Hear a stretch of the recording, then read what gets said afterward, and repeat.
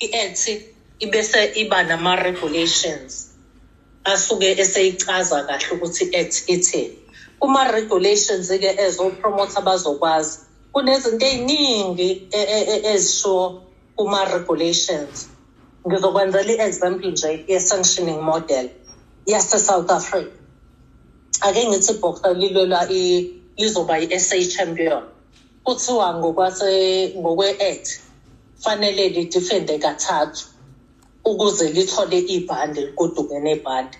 Sithi-ke thina sicela ukuthi kushintshe lokho. Yoze noma kubhalwe kuma-regulations sicela ukuthi kushintshe lokho.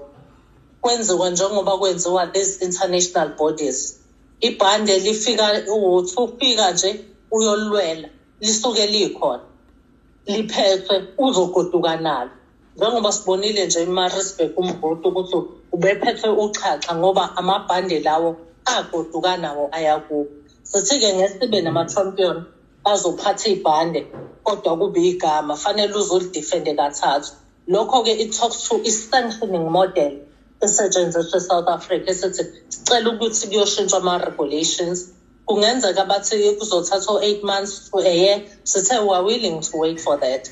Kunento futhi ukuthi fanele sikhokhele thina u-BSA uma let's say ama-broadcasting rights u-SABC-ke uzile wazoyi-broadcast i-tournament yami usunginika u-500,000 for i-content. Kufanele mina leyo mali ngiyideclare ku-Boxing South Africa as a regulator bese bethatha u-10%. Sithi thina akukho fair. Akukho nje fair kakhulu.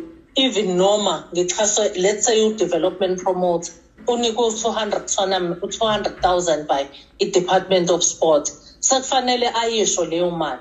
Kodwa u-Boxing South Africa ubheki ukuthi lo 5% osuthi uthatha nje for i-sponsorship. Ngikhokhelela ama-boxers passes, ngakhokhela odokotela, ngakhokhela yonke lento. Mhlawumbe ephaketheni ngisale no-10,000.